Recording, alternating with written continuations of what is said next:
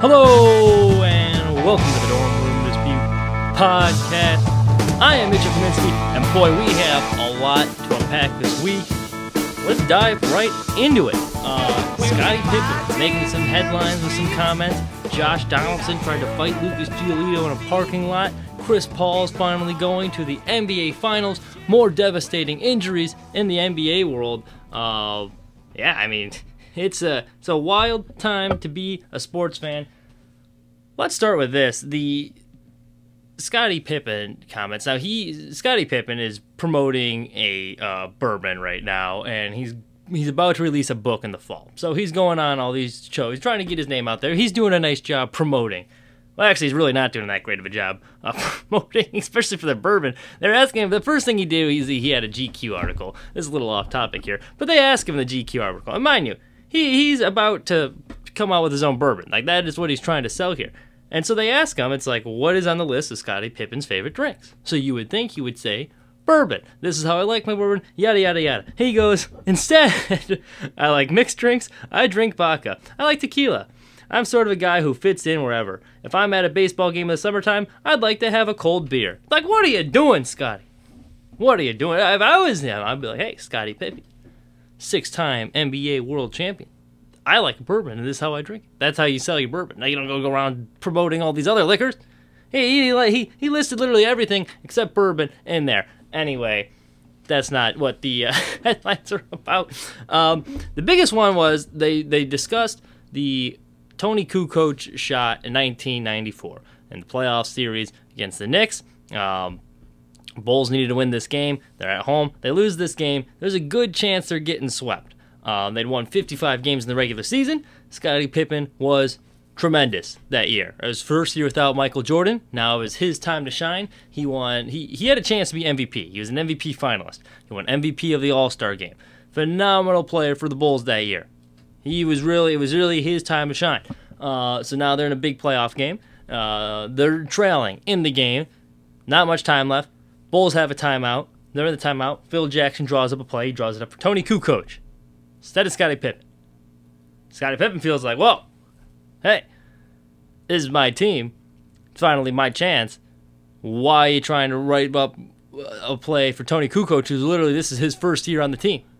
Like, I've earned this. I've been through the battles of the Pistons. I've been here since the 80s. I've done all this grunt work for you. I've been in the shadows so long. This is my team. Why am I not getting the shot? And he quit on the team. He sat out. Didn't want to go in the game. He was supposed to inbound the ball. He thought that was a slap in the face. He just quit. Would not come in the game. Ball is inbounded. Toni Kukoc makes the shot, which kind of like saved them, if you think about it, because they missed that. That, history could be remembered a lot differently. Toni Kukoc hit the shot, Bulls win the game, and they were honestly, if it wasn't for this phantom foul call from Hugh Hollins, a horrible call that really it butchered it. It cost the Bulls a chance to win the finals, because there's a lot of people that think they could have went to the NBA and won the NBA finals if not for that. But yeah, so anyway, they were asking about this now in this GQ article about that famous play and like him sitting out. And mind you, they brought this up in The Last Dance too last summer. So this is kind of like remaking the rounds, rehashing our Bulls history here. And he's like, they asked him like, would you do it again? He's like, no, I don't regret it. And now it comes up again in this GQ article, and he's like, I think it was racially driven. I think Phil Jackson, it was trying to prop up Toni Kukoc, and I think he's like, I think it was a racial thing. I think it's because he's white, I'm black. So he goes on the Dan Patrick show a couple days later, and Dan Patrick asked him the question. He's like, hey, you do realize what this is implying. You're calling Phil Jackson a racist. It's like, yeah, I got no problem with that. He did. He's like, well, I mean, Scottie listed off an example of Kobe Bryant. He's like, well, Phil Jackson's always preaching about the circle. You got to keep your things in the circle. And then he goes off and writes a book about Kobe Bryant. And he's like, you kind of betrayed that trust. And Dan Patrick's like, well, that's more of a character thing. That's not really that doesn't really make him a racist. He's like, well, that's how you see it. You're in the locker room. Whatever. Then he also even went on to say that, because there's another argument. It's like, well, when Michael Jordan was back on the team, he drew up a play for Steve Kerr. And Scottie Pippen's like, nah, no, he didn't. I'm like, well, they have like the cameras there. He's like, no, those cameras, those were in for Michael Jordan. He was controlling those cameras. That whole thing was staged. So you can get why this is making some headlines. Because one, he's calling Phil Jackson a racist, which is a pretty big accusation. And now he's saying it was staged with the Michael Jordan and the cameras and everything. So it's like, whoa, whoa, whoa. There's a lot to unpack here. A lot to unpack. Now, as far as the Phil Jackson one goes, I mean, there's been a lot of people that come out and defend him. Like Charles Barkley or Shaquille O'Neal came out, and he was one of the first people to say, like, Phil Jackson's not a racist. But, you know, and listen, I'm not going to be the one to say he is or he isn't. We weren't there. We don't know. It's Scotty's how he perceived it. And obviously, I'm not, you know, as a white guy, I'm not going to come and like say, like, hey, he's not, because we weren't there. We don't know. And he's not Scottie Pippen is not the first one to have kind of a problem with it. I mean, LeBron James a couple years ago when Phil Jackson was working the Knicks, Phil Jackson called LeBron and his people like a posse, and LeBron had a problem with that. So, I mean, and you also have, if you take a look at some comments here that he's made, it's like, there's some questionable calls. Here's some quotes. As recent as 2002. 2005, when he was asked about the dress code, he said, I think it's important for our players to take their end of it, get out of prison garb and thuggery aspect of basketball that has come along with hip-hop music in the last 7 or 8 years. So there you go. In October 1999, he said, I don't mean to say that as a snide remark towards certain population of our society, but they have a limited of their attention span. A lot of it probably due to too much rap music going in their ears and coming out their being. So Phil's had some questionable comments in the past. Now, you know, players defending this is like kind of the first, you know, is kind of being brought back to the forefront besides the dust up with Ron. There's some questionable quotes there, so that I'm not going to discuss. The Michael Jordan thing, though, and all of this in general, it seems like this is the whole thing overall is just kind of sad, is my big takeaway. Everyone's like, oh, Scottie Pippen's delusional, this and that. He said something about Kevin Durant. Kevin Durant clapped back at him. And, you know, my takeaway is, like, looking at this, it's like, wow, man. This is a guy that didn't feel like he got enough credit for those Bulls dynasties. And this is his way of, like, pushing back because he watched The Last Dance, did not like how he was portrayed. And especially in the generation now that didn't watch those 90s Bulls play and didn't realize what a great player Scottie Pippen was. Everyone knows about Michael Jordan. Oh, greatest basketball player of all time. He's as good as LeBron, 6-0 in the finals. Well, Scottie Pippen was 6-0 in the finals too. And you could make the case that Michael Jordan does not win without Scottie Pippen. He doesn't. Like, his impact on those teams, I remember after watching The Last Dance, I bought the Sam Smith book, Jordan Rules, and while reading that book, I decided to rewatch the 1991 regular season so I could get some context with the book. So they had like YouTube channel. I was watching every game from that year. And it's true. Scottie Pippen, he kind of revolutionized the game.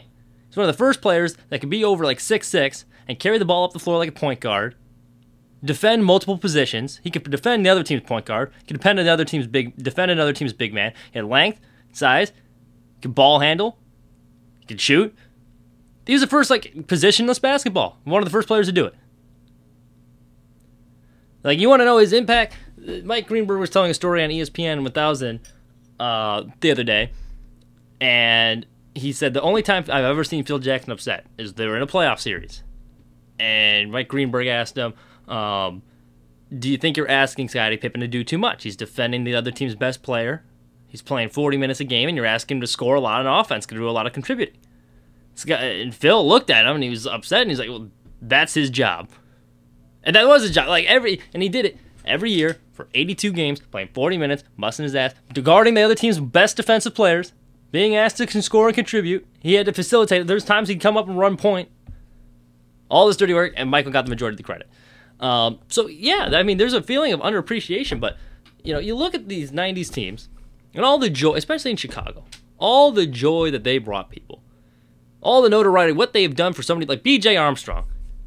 Any other team, do you think B.J. Armstrong's a household name? No, probably not, but because he played with those 90s Bulls in the Dynasty, we know who B.J. Armstrong is. Like, everyone that looks back on that thinks of it as a happy time. They were not only in Chicago, they are beloved around the world. You watch The Last Dance, they went to France and they're being mobbed. Everyone loved those teams. And you look back at it fondly, and it seems that, like, Scottie Pippen, when you hear these comments and what he's saying, that he does not have the same, like, fond memories. Like, there's almost disdain there, which is sad. Because he's one of the best Bulls players of all time. Probably the second best. Behind Michael. He was more than just, like, a Robin, like a number 2. Yeah, he was over like a 1A. And he, this is why he feels underappreciated. And it's sad I don't think we give him enough credit or didn't give him enough credit. And this is the result, because now he didn't get his due over all these years and he felt disrespected, this is what it's come to.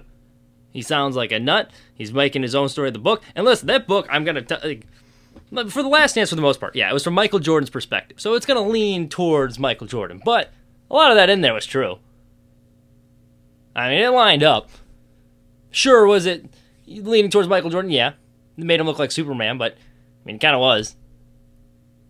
Like, well, there wasn't a whole lot in there that was, like, untrue. Scottie Pippen's book, there's going to be a lot of BS in there. Like, most likely. Because it's going to be his revenge thing. Because, like, I felt like I did not get my just due. Not only when I was playing. Now this thing comes out, and the younger generation seeing this for the first time and what they know about the 90s Bulls, and, they're watching this, and he kind of looks selfish in it, he thinks. So he's coming back hard with his book. And it's going to be, that's going to be another firestorm. So brace yourself for when that comes up. But the whole thing is it's just disappointing. Because that should have been a great time for him. He should be looking back. He decided he doesn't even talk to Michael anymore. It's like, wow. Wow.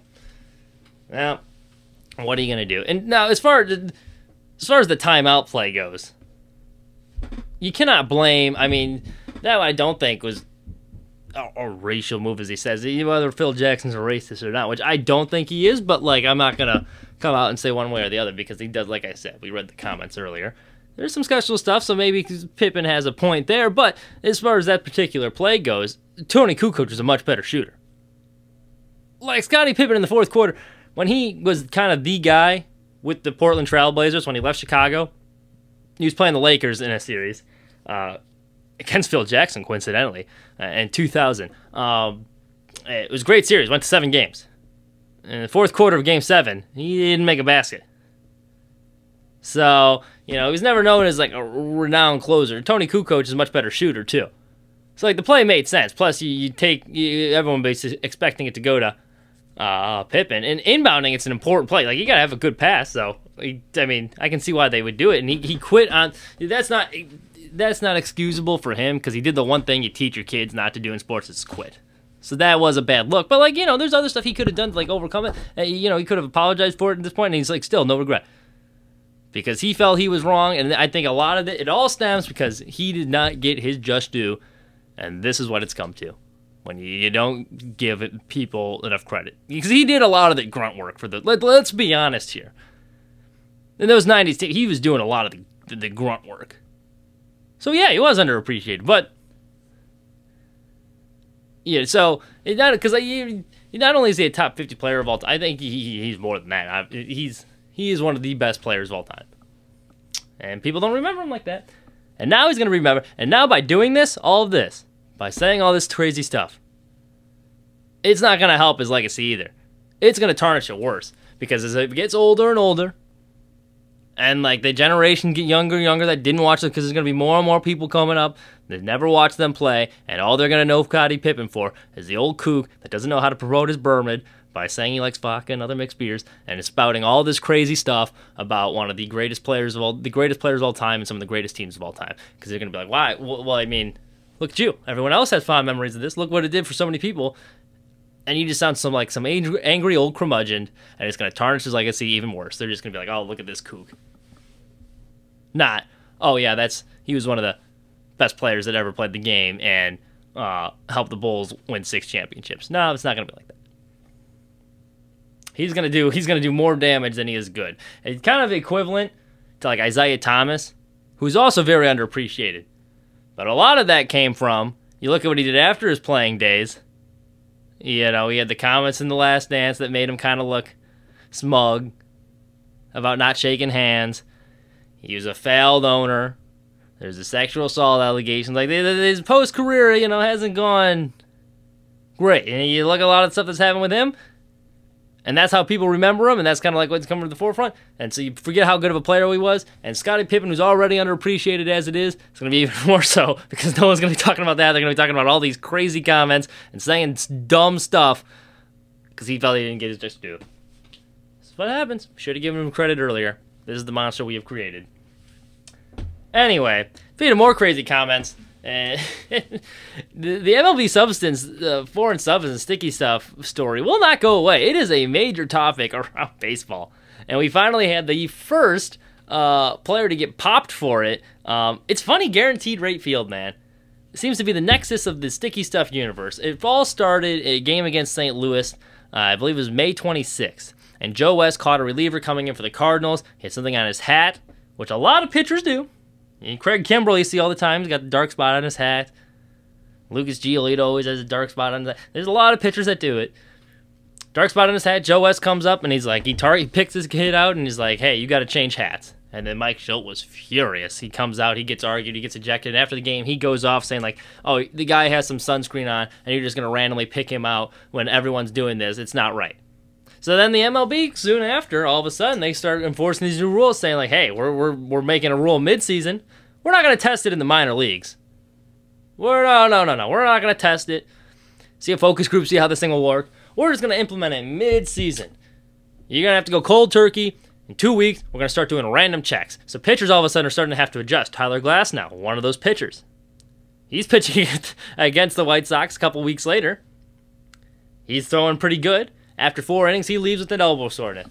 And after the game, he blames it on, hey, I'm used to having sticky stuff for a grip on my fastball. I just use it for grip. Now all of a sudden, I'm having to hold my fastball tighter in my hand, closer to my hand. It's putting more strain on my arm because I've had to do this cold turkey, haven't had time to adjust. And this is what caused my injury. He came flat out and said it. It's like I had to start against the Nationals a week before. I woke up the next morning.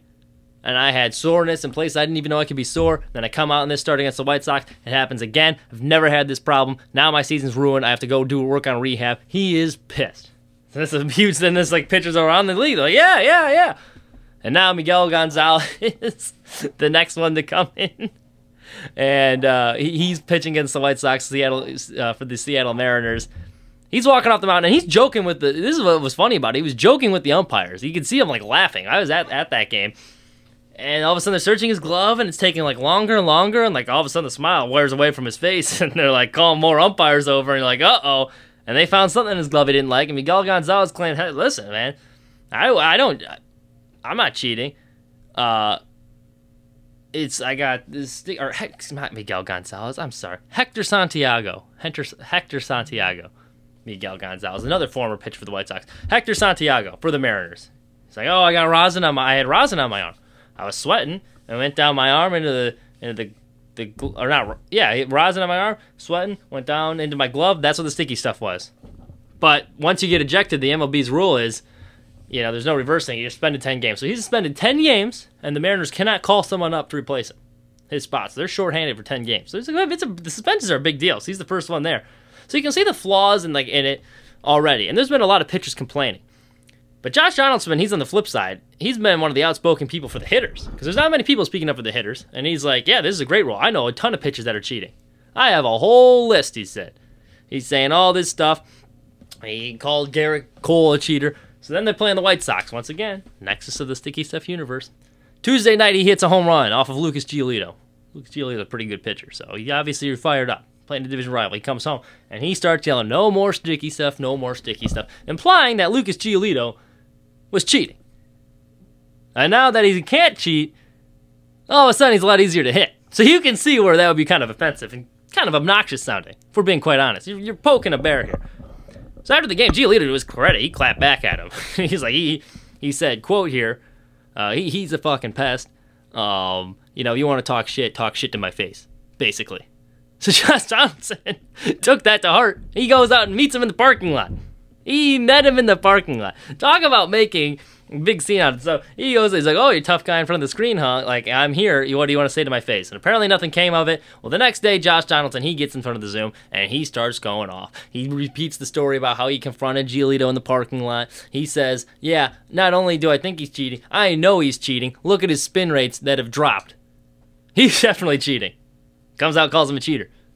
Then he goes after Ozzie Guillen, who Ozzie Guillen said if he was Giolito, the next time he faced him, he'd hit him in the ribs. And he calls out Ozzie Guillen. He's like, bro, you were under a 700 OPS hitter in your career. You said you like Fidel Castro. Why are we taking advice from you? What does it come to here? So he is just going full-blown scorched earth. He is going off on the White Sox, which, you know, sounds all fine and well. And he's like, hey, I'm trying to play the game fair. If you guys want to defend cheaters, that's your problem. One, we don't know. Was Giolito probably cheating? Maybe. There's evidence there, but, like, you don't know that. And number two, I know damn well, this is the thing that everyone's talking about. You know damn well that in his own locker room, there was definitely some pitchers using the stuff. You're telling me everyone on the Twins was playing it clean? No. So there's probably a lot of his teammates that are like, bro, what are you doing? Shut up, you jackass. Like, you're calling out us here too. It is illegal. Everyone in the league was doing it. Like, it wasn't like cheating, just no one enforced it.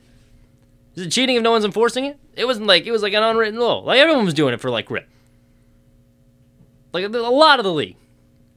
And I know some of his players were there, too. So he's going out on a pretty hard stance. It's not like Lucas Giolito was, like, out there taking steroids or whatever. He was doing something that everyone else in the league was doing to give him a competitive advantage. So you want to call it cheating, be my guest. But to come out and say that, and you show him up on the mound, and then you're going to start talking and calling him out again the next day, blatantly calling him a cheater with no proof. Just the fact that his spin rate's down a little bit is your evidence, I guess. You were pouring gas on a fire. For a team that is in last place, I think Josh Donaldson, hey, that's one guy that just he cannot read the room. Because he thinks he's doing a good thing, he's really loud and everything, but one, doesn't look great with your teammates, who, by the way, after he said these comments, it really poked the bear. Like, the White Sox, they took exception to it. Like, Yasmani Grandal came out the next day and was like, oh, yeah, we noticed. And then it started the next day, Dylan Cease was like, yeah, it fueled us. And so you know what happens the next day? They got their ass kicked. They lost 13-3. Yasmani Grandal hit 2 home runs. The White Sox hit 6 total. Kid Gavin Sheets hit his first career home run. Jose Abreu breaks out of a slump. He hits a home run. Brian Goodwin, who should be in AAA right now, he hit a home run. They're all launching bombs out of the ballpark.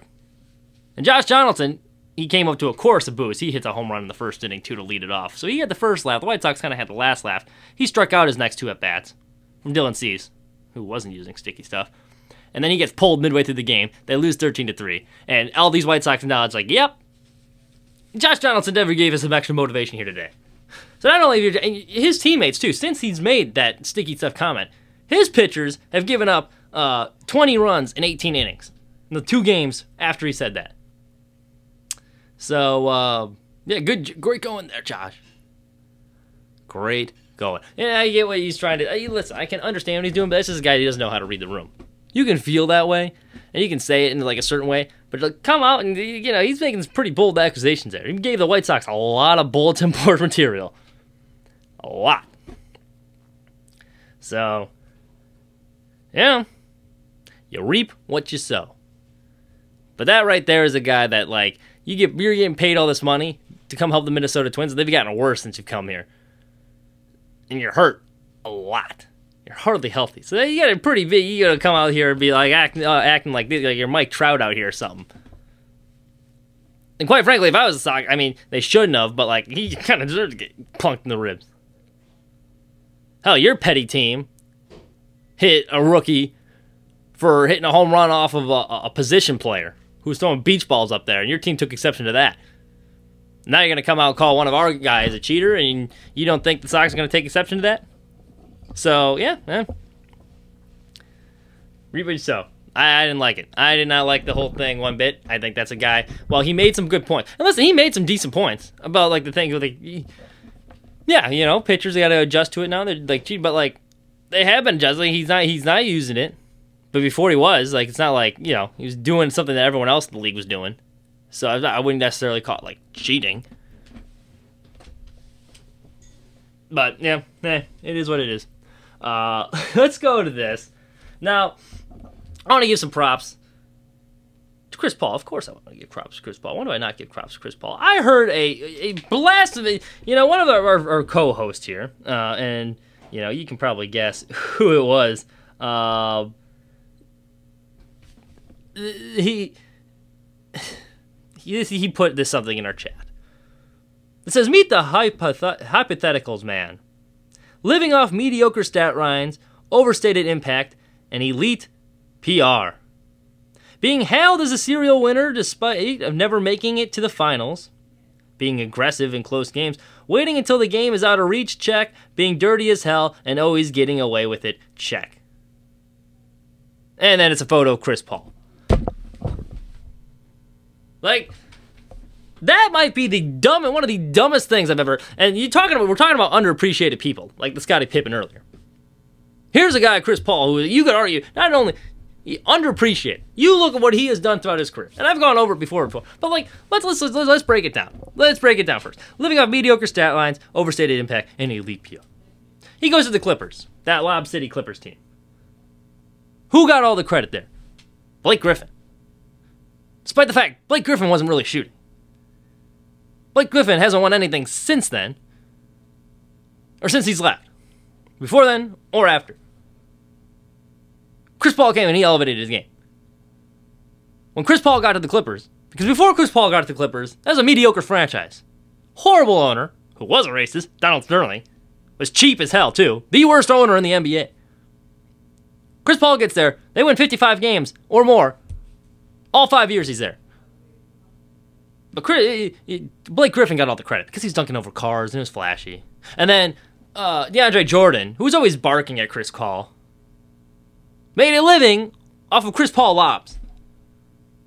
Chris Paul was the straw that stirred that drink, working with all that dysfunction. So let's not go overstated impact. The impact was there. It was pretty obvious who was running that team. But Chris Paul never got the credit there, and he was always blamed for their playoff losses, despite their shortcomings there. This co-star couldn't shoot, and DeAndre Ayton is not that good of a player, made a living off of lobs, which Chris Paul is the best player in the NBA at throwing lobs. But Chris Paul, no credit there, always got blamed. But he elevated that team, because he's left, and what have the Clippers been since? I mean, this is the closest they've gotten to winning anything. And Chris Paul then, he goes to the Rockets.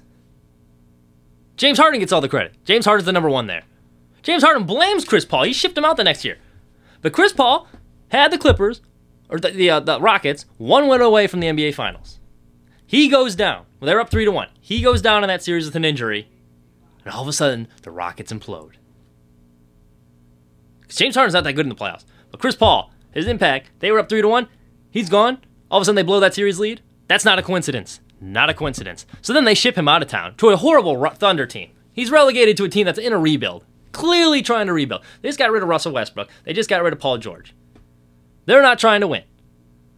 Chris Paul is there, and they were trying to trade him too. But Chris Paul spends the full season there. He gets this team to the playoffs, whose second best player is Lou Dort, who most of you casual NBA fans don't know who Lou Dort is, and nor should you.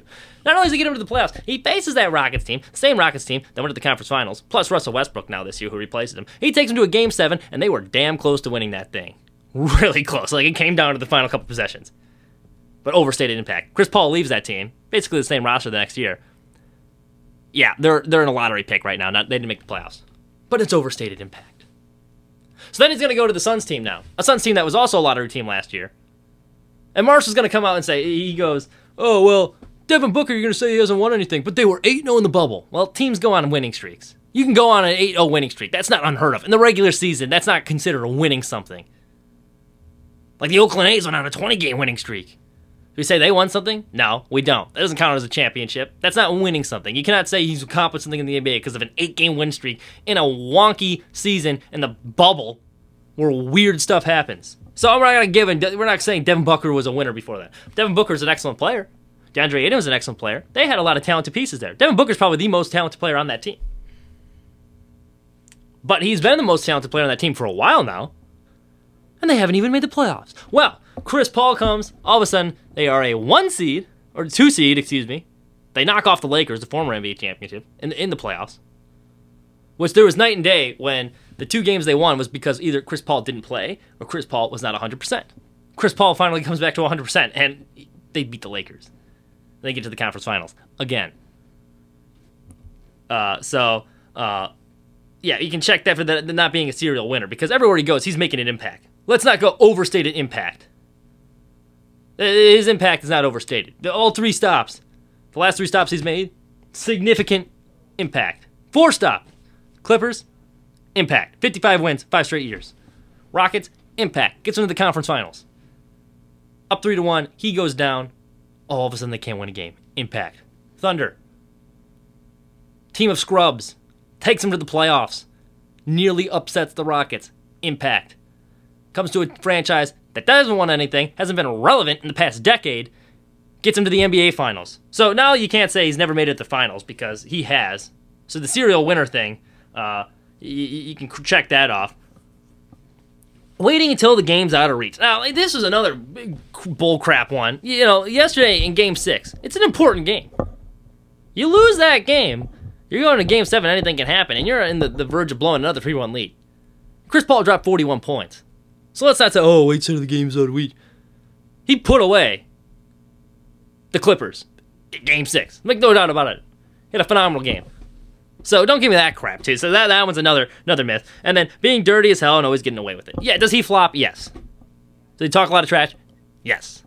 Lots of players talk trash, though, to get under skin. Michael Jordan, greatest player of all time. Great trash talker. We don't call him dirty as hell. Does Chris Paul flop? Yeah, he does. He's trying to win. He's ultra competitive, though. That's what I call it. Soccer, most popular game in the world. They all flop. You tell me Ronaldo's never flopped? He's rolling around on the ground like some French woman out there. Tell me he doesn't flop. We don't knock him for it. Soccer's the most popular game in the world. We don't knock those athletes for flopping. Looks like someone gets shot in one of those games almost every day. But with the heart of the game, I was watching the Ukraine the other day play Sweden. Yeah, the guy grabbed the other player's arm and like swatted it towards his face, and then all of a sudden he comes collapsing to the ground. It's a clear flop. Everyone flops, and that's the most popular game in the world. We don't hold that against soccer players. Why are we holding it against Chris Paul? He's trying to get a competitive advantage. Is it annoying? Sure. If I'm a fan of the opposing team, do I like it? Absolutely not. But always getting away. I mean, come on. Be competitive out there. He's trying to find a competitive edge. So, I'm not going to hold that against him either. That is a dumb take. It's a horrible take. They're in the finals now. What are you going to say about that? When they win the finals, you could argue he's the top 5 point guard of all time. Like, the Chris Paul slander is ridiculous. I don't know how you can slander this man. This thing is he's getting too much credit. It's like Scottie Pippen. He's not getting enough credit. You want Chris Paul to come out with a book later, a tell-all, start spitting a bunch of nonsense? You keep saying he's an understated impact, because it's not. Then you ask anyone on the team. DeAndre Ayton would be the first to say he elevated DeAndre Ayton's game. DeAndre Ayton had a press conference. He said he is one of the best teammates I've ever had. So, I mean, overstated impact, though. Ridiculous. Good for Chris Paul. Finally, everything's aligned for him, and I'm very happy for it. I am very happy for him. Yeah, so good for him. Bucks Hawks been a wild series right now. If we look at the injuries, how that's affected both these teams. It just keeps. It's a shame with Giannis too, because I really want him to make the finals. Giannis Antetokounmpo is a guy that he plays hard every night.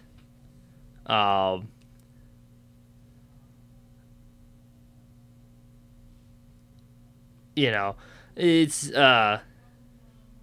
we just got new news here. Sorry, we got something from the Donaldson situation that just popped up. But Giannis Antetokounmpo, he's one of those guys. When he plays bad, he almost like turns it up a notch. Because you see a lot of players that like quit. You miss a couple shots, you get disengaged. Giannis will start trying harder and pressing more. He's great. He's like a Russell. That's why I like Russell. That's why I can appreciate Russell Westbrook, because he gives it his all every night, and that's what Giannis does. And that's a shame what happened to him going down, because this is a Bucks team I think that was destined to go to the finals. And I think Bucks Suns, when both teams are fully healthy, would be an excellent series. Hell, even this Hawks series I think has been good, and now I think we're kind of getting robbed of it with one of the best players. That's just an unfortunate thing. Without Giannis, though, this Bucks team still has a chance. Like, Drew Holiday's a good player. And Middleton, he kind of picks and chooses his spots, but I think that's tough. All of a sudden, they don't match up. The Hawks match up a lot better with them. Now that you don't have to defend Giannis in the paint, who's been virtually unstoppable. This Hawks team, you give him a little life, and that's what the 76ers did. They gave him hope. They gave him life. Kept them hanging around too long, kind of played with their food a little bit, and it came back to bite them. And now I'm worried with that, with the Bucks, is this Hawks team, you're giving them some life. You're giving them hope, and hope is a dangerous thing. And I think the Hawks, they might pull off another one. They might pull off another upset, even without Trae Young. Because Trae Young, as great as he is, and he has been great. He's a bona fide superstar. He deserves a ton of credit for this Hawks team is. Giannis is more valuable to his team than Trae Young is to his. We'll put it that way. So with both players out, that's a bigger loss. And I actually think Trae Young's going to be back, which is even worse news for the Bucks if you're a Bucks fan. So we'll see. We'll see. Okay. Ooh. So here's this. Now we got Liam Hendriks, another outspoken character. He's chiming in on the Josh Donaldson incident, which you're talking about. This is breaking news in the podcast. You're finding out live with me right now. The two played together with the Blue Jays in 2015. That was the year he won the MVP. But here's what the closer said about Josh Donaldson. Playing with Donaldson, I'm not a Donaldson fan. On the field, one of the greatest. You want him on the team behind you. But I saw behind the curtains too much, and I am not a fan.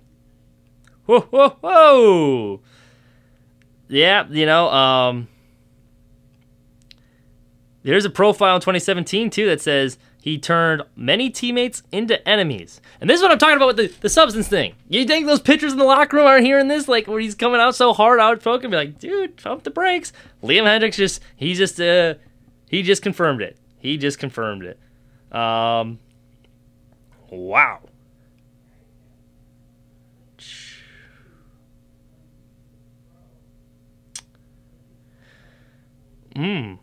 He's also calling cap on him going out to the parking lot. Wow, he goes, okay. And then I also don't like the point of, okay, why did you go out to the media to Gio? And the next day he's calling him out saying, I said it to your face. No, you didn't. We have witnesses. Whoa, whoa! The beef is real between these two. Boy, that series in Minnesota in a week. That could get ugly. It's a damn shame Giolito's not pitching that series because that could get ugly. Ooh, ooh, ooh. This thing just keeps heating up. Yeah, I like a little good baseball beef. Baseball's a long season. You got to mix things up, make it interesting. And now we got some spice in this series. It's getting spicy. I like it. Let's wrap things up really quick. Instead of the minor sports minute for Patrick, it's not even a minor sport. This is a major sport. We're gonna talk a little hockey here. Canadiens, Lightning, and the Stanley Cup Final. The Islanders had a phenomenal series with the Lightning. Lost 1-0 on a shorthanded goal in Game 7. That's a tough way to go down. The Canadiens, they're kind of Cinderella team. They come back 3-1 in their first round series against the Maple Leafs. They're riding that momentum all the way to the Stanley Cup. Carey Price has been phenomenal. Carey Price is one of those goaltenders he's good, and you always know he's good, and then he's kind of on a bunch of mediocre teams, and you forget about him. Because he was an MVP one year. You just forget about him. But the Canadiens feel like that they have the best goalie in every series. And in this series against the Lightning, against Andrei Vasilevskiy, Vasilevskiy's been phenomenal. And I think they're starting to get the sense like, maybe we don't have the best goalie in this series. Because the first game, they gave up 5 goals. And the second game, they gave up 3.